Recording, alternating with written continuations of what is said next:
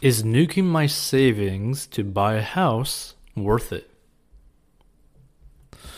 Taken from r/personal finance, and feel free to submit your own personal finance stories at 40inbox.com. So my parents and my boyfriend's mom have been getting on my case about buying a house. I've given it some thought and I don't think I'm ready. I grew up poor, and now that I have a good chunk of money saved, the thought of dumping it all in a down payment honestly scares me. Being financially secure is something that I value a lot. If I bought a house and got in an accident or something, I wouldn't have any money to cover an unexpected expense for a few months. On top of that, my boyfriend and I don't want to stay where we're currently living long term. He followed his mom's advice and bought a condo as soon as he could. Now that we want to move, he doesn't really know what to do about it. He's only owned it a year, so his options are to sell and break even or figure out how to turn it into a rental property. His mom is especially pushy about me buying, and when I explain the above points, she says that I should still buy a house or I'll never be able to afford one later. She says that just because I buy a house, that doesn't mean I have to live in basically it forever. But shouldn't you plan to live long term in the place you're buying? Is it really worth it to buy now and go through the hassle of renting the house later? What would your advice be? Again, this was taken from r/personal finance, and feel free to submit your own personal finance stories at 40inbox.com. Now, some relevant info. I barely have enough to put less than 10% down on a house where I currently live, and my job guarantees a raise every year. This could potentially help me keep up with the price of housing when I do decide to buy. So let's get into the answer for this situation. And feel free to give your thoughts as well, or share this with someone that might help. So the answer, yo human, do not ever buy a damn thing when you are not ready to.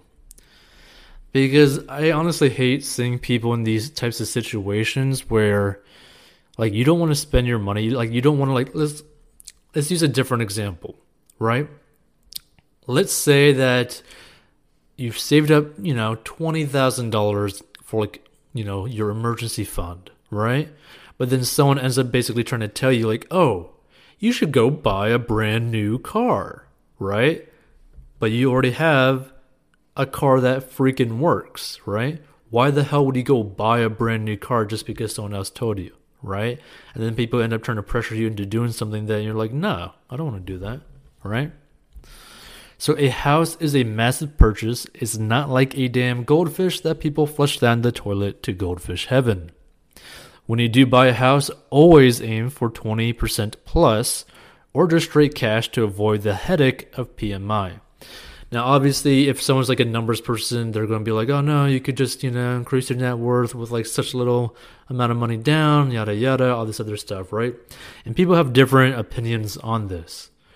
But the way that I see it, this might be different to a lot of people, but I think people undervalue the impact of freedom, right? Because let's say that you are able to save 50% for the price of a house. Your monthly bill, your housing bill, is going to be so cheap, right? Let's say that you could end up putting 100% down on your house, right? That would free up such a monthly inflow of cash that you can literally live almost however you want, especially depending on the cost of your house, right? Because in most cases, in most people's situations, you're typically looking at like a $2,000 per month house mortgage, right? And that's usually with like a 20% down payment. And again, I'm saying like for like the most common type of situation, it could be lower than that. Some people end up spending like $4,000 per month, $6,000 per month on like housing, right? So you got to keep that in mind. It's like, imagine what you could be doing with that monthly inflow of cash that typically you would just be, spending, right? Like imagine if you had like an extra $2,000 freed up. You could completely fund a Roth IRA. You could completely fund, index funds that you just want to like grow and stuff in different like industries, right? You could go YOLO it on like some weird altcoin and cryptocurrency if that's something that you like to do, right? Which I don't recommend, but I'm just saying like this is like the options available to you, right? So just keep that in mind. Not having a huge housing cost frees up a lot of cash. By the way, when are you getting hitched to your boyfriend? Because you leave yourself up to a lot of issues if you're not married but living together.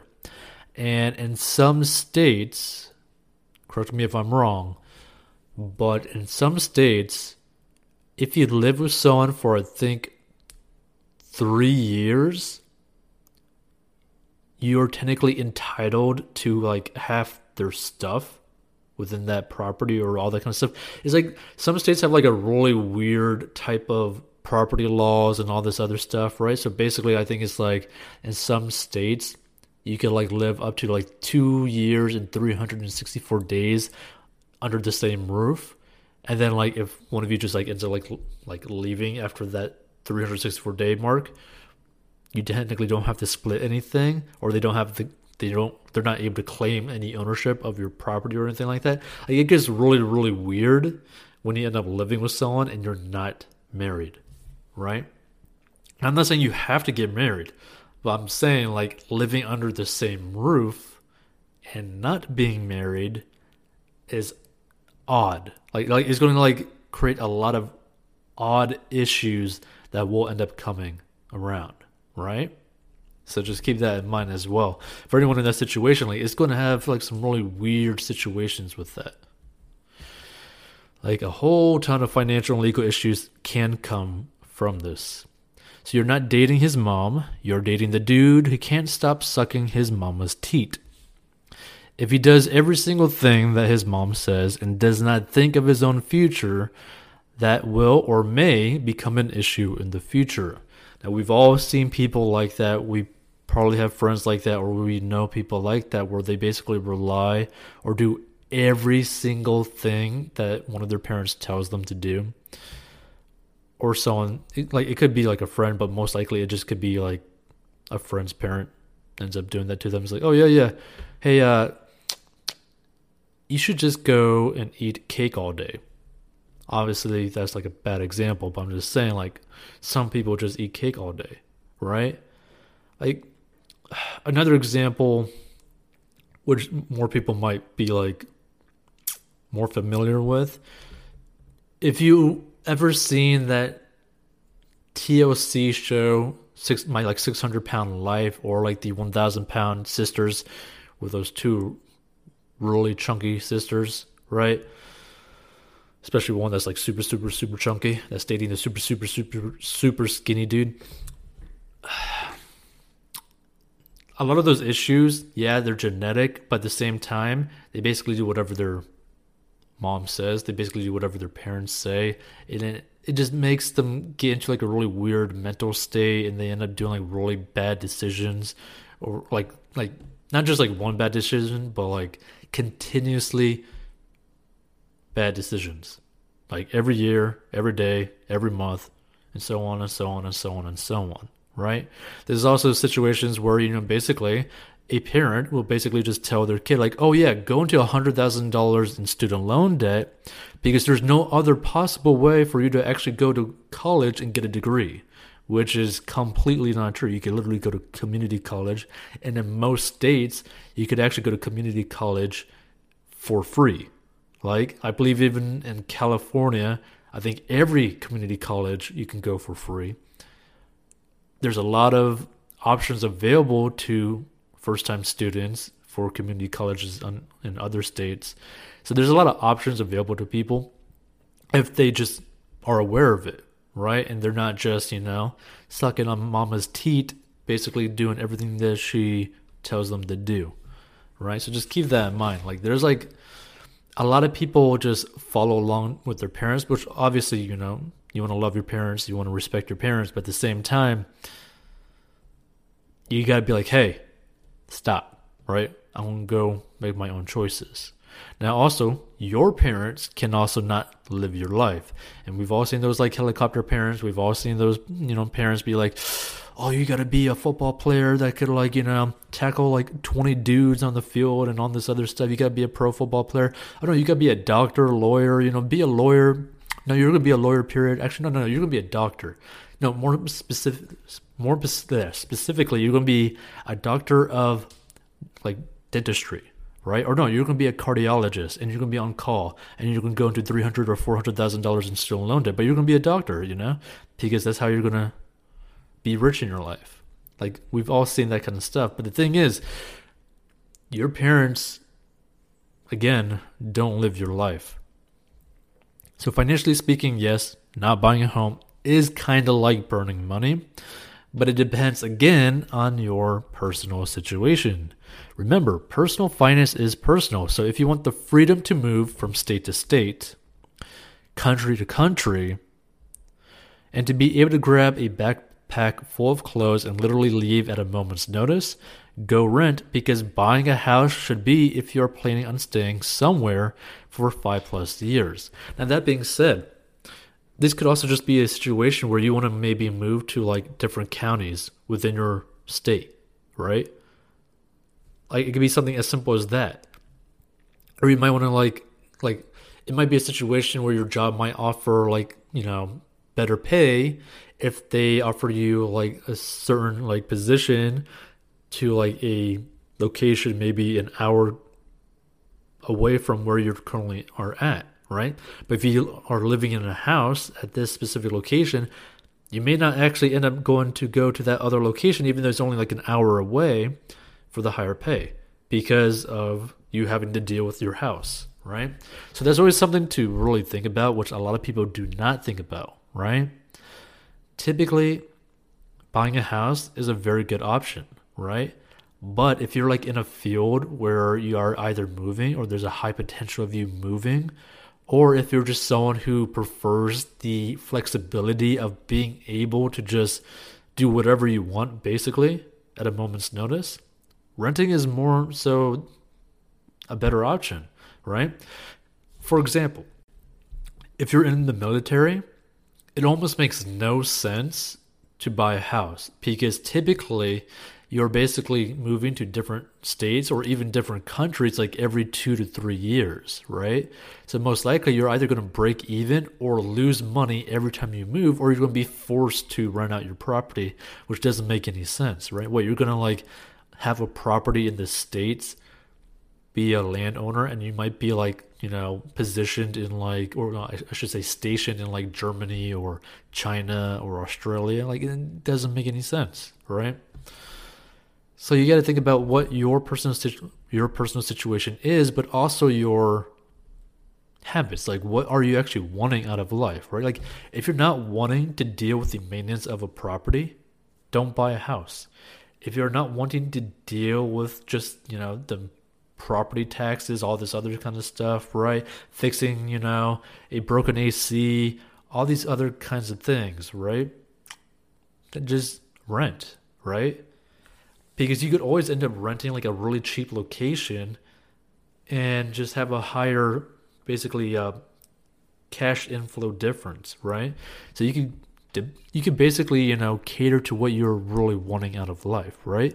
If you're wanting to just put a lot of your money into investments and not bother with taking out a loan for a house or all this other stuff, you could go do that. You could literally put a whole bunch of money into like S&P 500 index funds and all this other stuff, grow your money that way, because a lot of index funds have like a track record of like 5, 10, 15 years of returning more than 6 or 8% annually, right?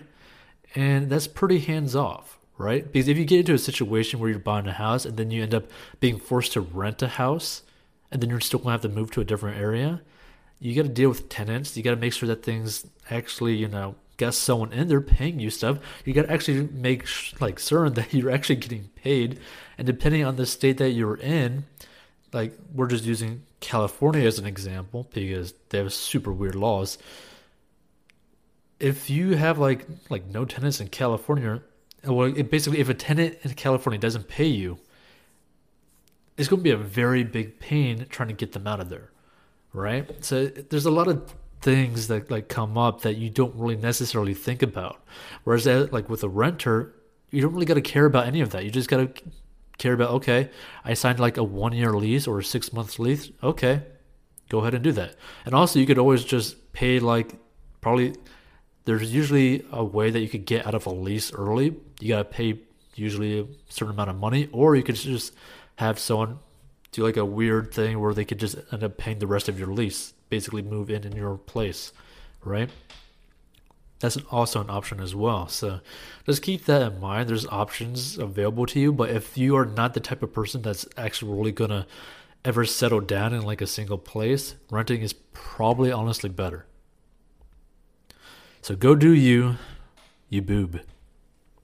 Feel free to become a member, support this content in the description. Check out 40inbox.com to master your money, personal finance lessons, personal finance courses. Contact us with your personal finance question or story. And again, remember this always if you end up listening to this and all that kind of stuff. One, feel free to share this to someone who might actually learn something from this or get a different perspective. But also, remember this. This is first and foremost. Personal finance is personal. Everybody's situation is different. So you got to figure out what is the best route for you. Yes, you can follow a foundation, and everyone should, right? And we're going to build a foundational mastering your money kind of program so that everyone of basically every walk of life can get basically a simple breakdown of okay, what should you kind of do, what kind of steps you should do, and we're going to build that. But you got to understand, even that's the case, you should still follow it, but you still got to do certain things as to what's best for you, right? You always got to keep that in mind. What is best for you? Not for your mom, not for your dad, not for your fur baby, dog, cat, piglet with a hairy tail or something, right? Or the weird dog that looks like a bear, right? Which, by the way, I've seen a clip of that, and there's a dog that quite literally looks like a bear. The thing's 200, 300 pounds or something.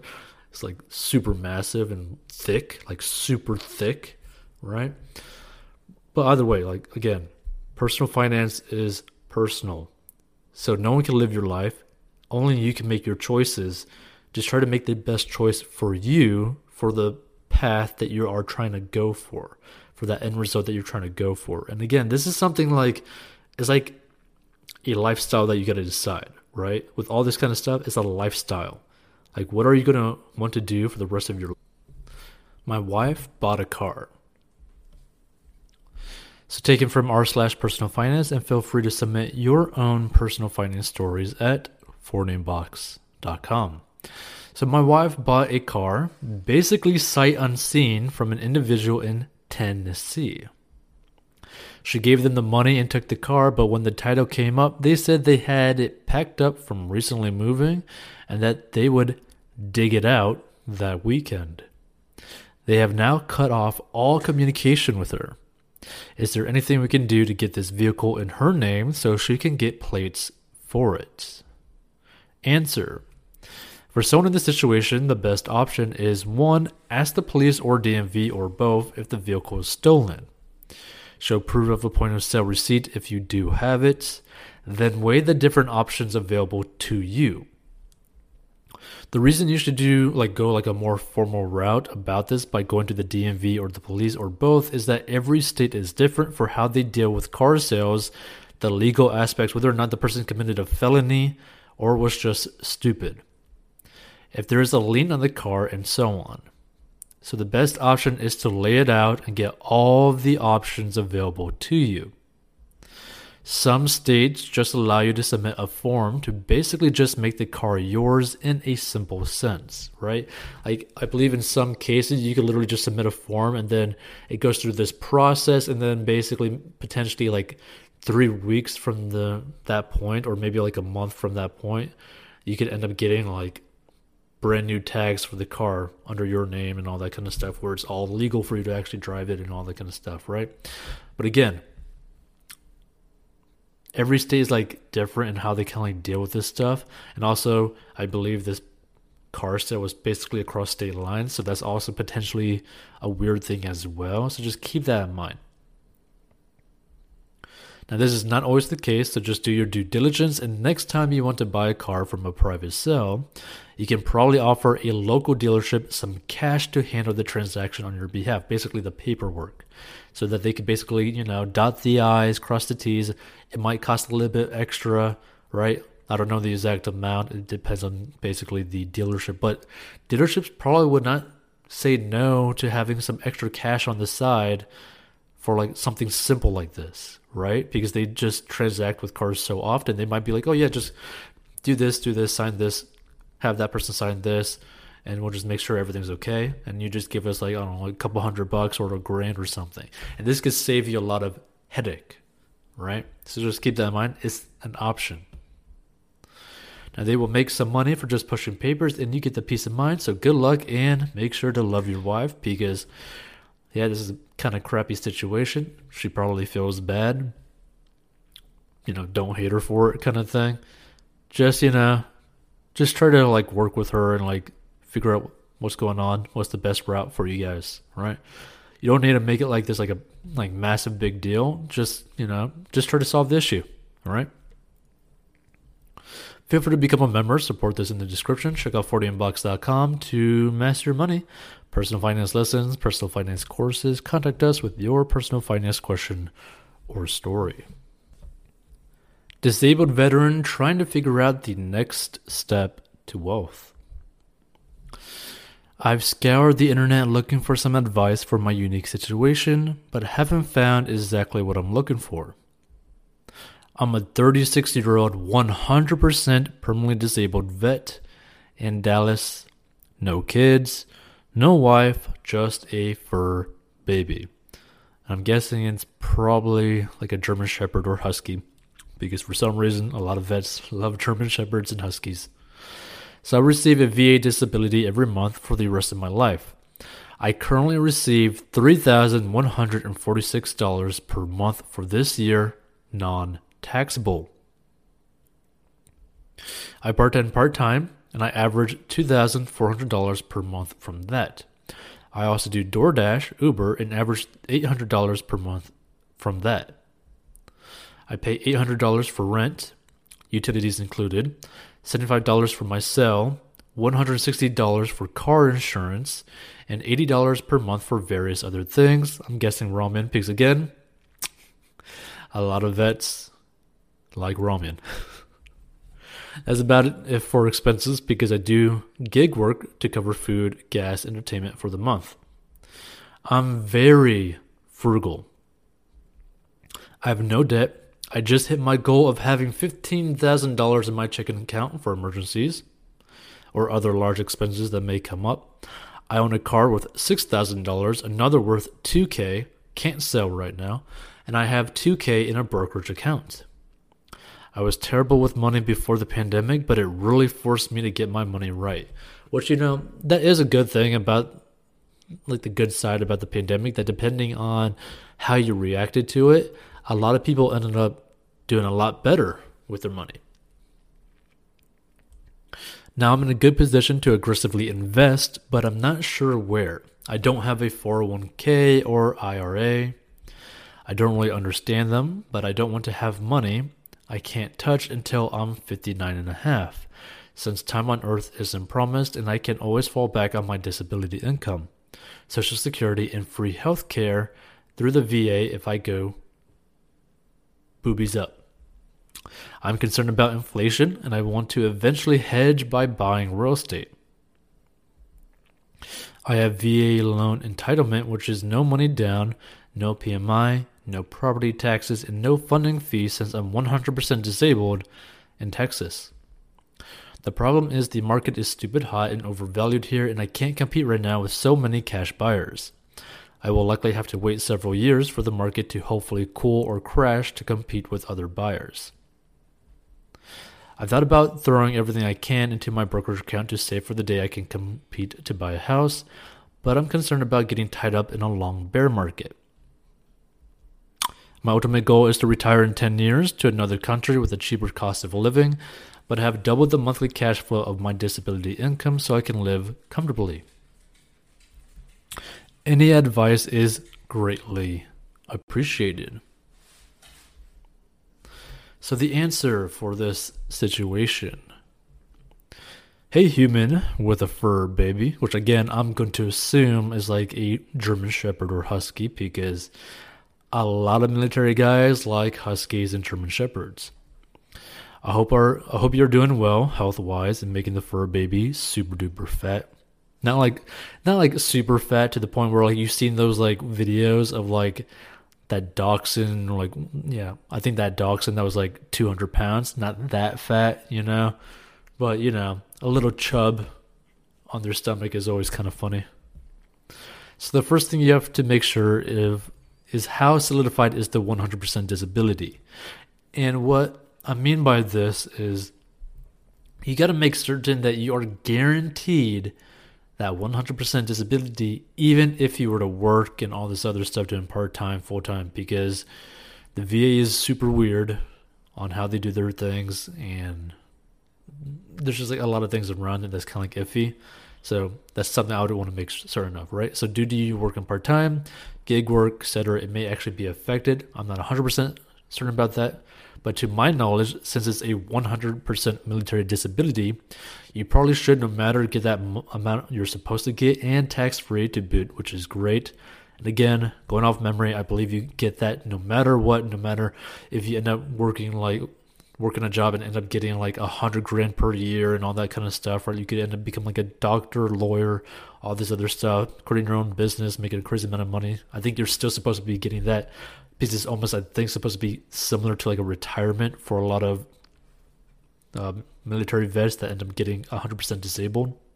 And the reason why I say that is because I'm talking from personal experience. I have family members who have some form of military disability, not necessarily 100%, but they still have like disability, and they still get that full amount regardless of basically how much they're making. So just make like 100% certain that that is the case.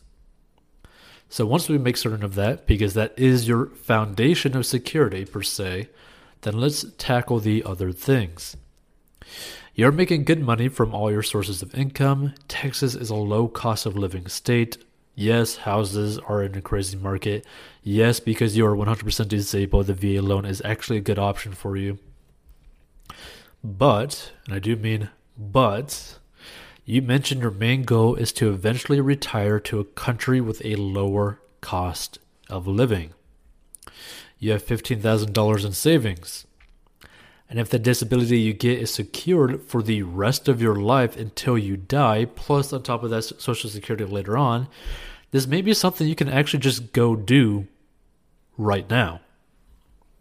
For example, what is stopping you and your fur baby to maybe moving to like Singapore or maybe Thailand? And I mentioned Singapore because you only have to pay a 10% in taxes on income, so you have investments or another income stream. You might not have to pay anything unless you work some sort of job when you're over there to obviously just pay for maybe like your rent or like a house payment or your basic needs over there, where you don't have to even touch your disability or investments or your even emergency fund or anything like that, right? So if your main goal is to live in a low cost of living country, I would personally just move right now or within this year or until my emergency fund felt comfortable, right? I mean, that's personally what I would do, because I don't really see what's really stopping you from just going to do that right now, right? And again, the whole thing against, the hedge against the inflation, I kind of want to go into a house and then all this other stuff, right? To me, again, you could do whatever you want. To me, if I knew that my main goal was to move to a different country in the next 10 years, I personally probably would not buy a house. And the reason for that is because, technically you could buy a house and potentially, end up, selling it for a profit and all that kind of stuff, right? But if you want the ability to, like, basically within that 10-year time frame to be able to just, like, pick up and move to that country that you're planning on so that you don't necessarily have to wait 10 years, I honestly would just put your money instead into like index funds or mutual funds. There's plenty of index funds and mutual funds that have a track record of like the past 10, 15, even 20 years of averaging over an 8% annual return, right? Which will be inflation. So, I think I saw some at like 10, 11%, which is pretty amazing. So just keep that in mind. There's another option for you to invest to kind of like hedge against inflation, while also having the ability to just, keep living the way that you're living, collecting cash, all that kind of stuff. But again, I just don't personally see a reason why you just can't just go do that right now, right? At least to me. The only thing is you got to understand that in other countries, the property laws and property rights are a little bit different. So you might be in a situation where you could technically pay the rights for like a really, like, I think, for example, I think there's a country, I forget what it's called, but it is an Asian country, and you technically aren't allowed any land rights, but you can basically lease a property for like 20, 30 plus years. Basically, like in the sense that you're buying it for like your lifetime. And some of these properties are basically looking like mansions or like super modern, like super like, vocational kind of like properties for practically nothing per month because of where it's located. And it's like a super low cost of living. You could get to everywhere with like a moped, which costs basically nothing. You could have your dog there in like your basically mansion and like living super cheap and not really have to worry about anything. So that's something to think about, right? Like, in some places in the world, you could end up living basically in a mansion, like by the beach with your dog for practically nothing. But you don't have any like land rights, but you could end up living that type of lifestyle for the rest of your life for pretty cheap, right? Your internet might kind of be sucky, right? But, who knows? So just keep that in mind. Like, do some research on it because you could probably find like a super duper nice location for a pretty cheap amount of money per month. And you might have to put like, maybe like you have to put down like 10 or 15,000 or 20,000, or you might just have to pay, a couple $100 per month for the next 20, 30 years and just live that sort of lifestyle. Like, just do some research on it, right? Like, be very, very diligent in your research and make sure that like, people have done this before. These are the locations and all that kind of stuff, because there are options out there and you could most likely do that right now. Feel free to become a member. Support this in the description. Check out 40inbox.com to master your money, personal finance lessons, personal finance courses. Contact us with your personal finance question or story. And make sure to check out all the money tools in the description and all that kind of stuff.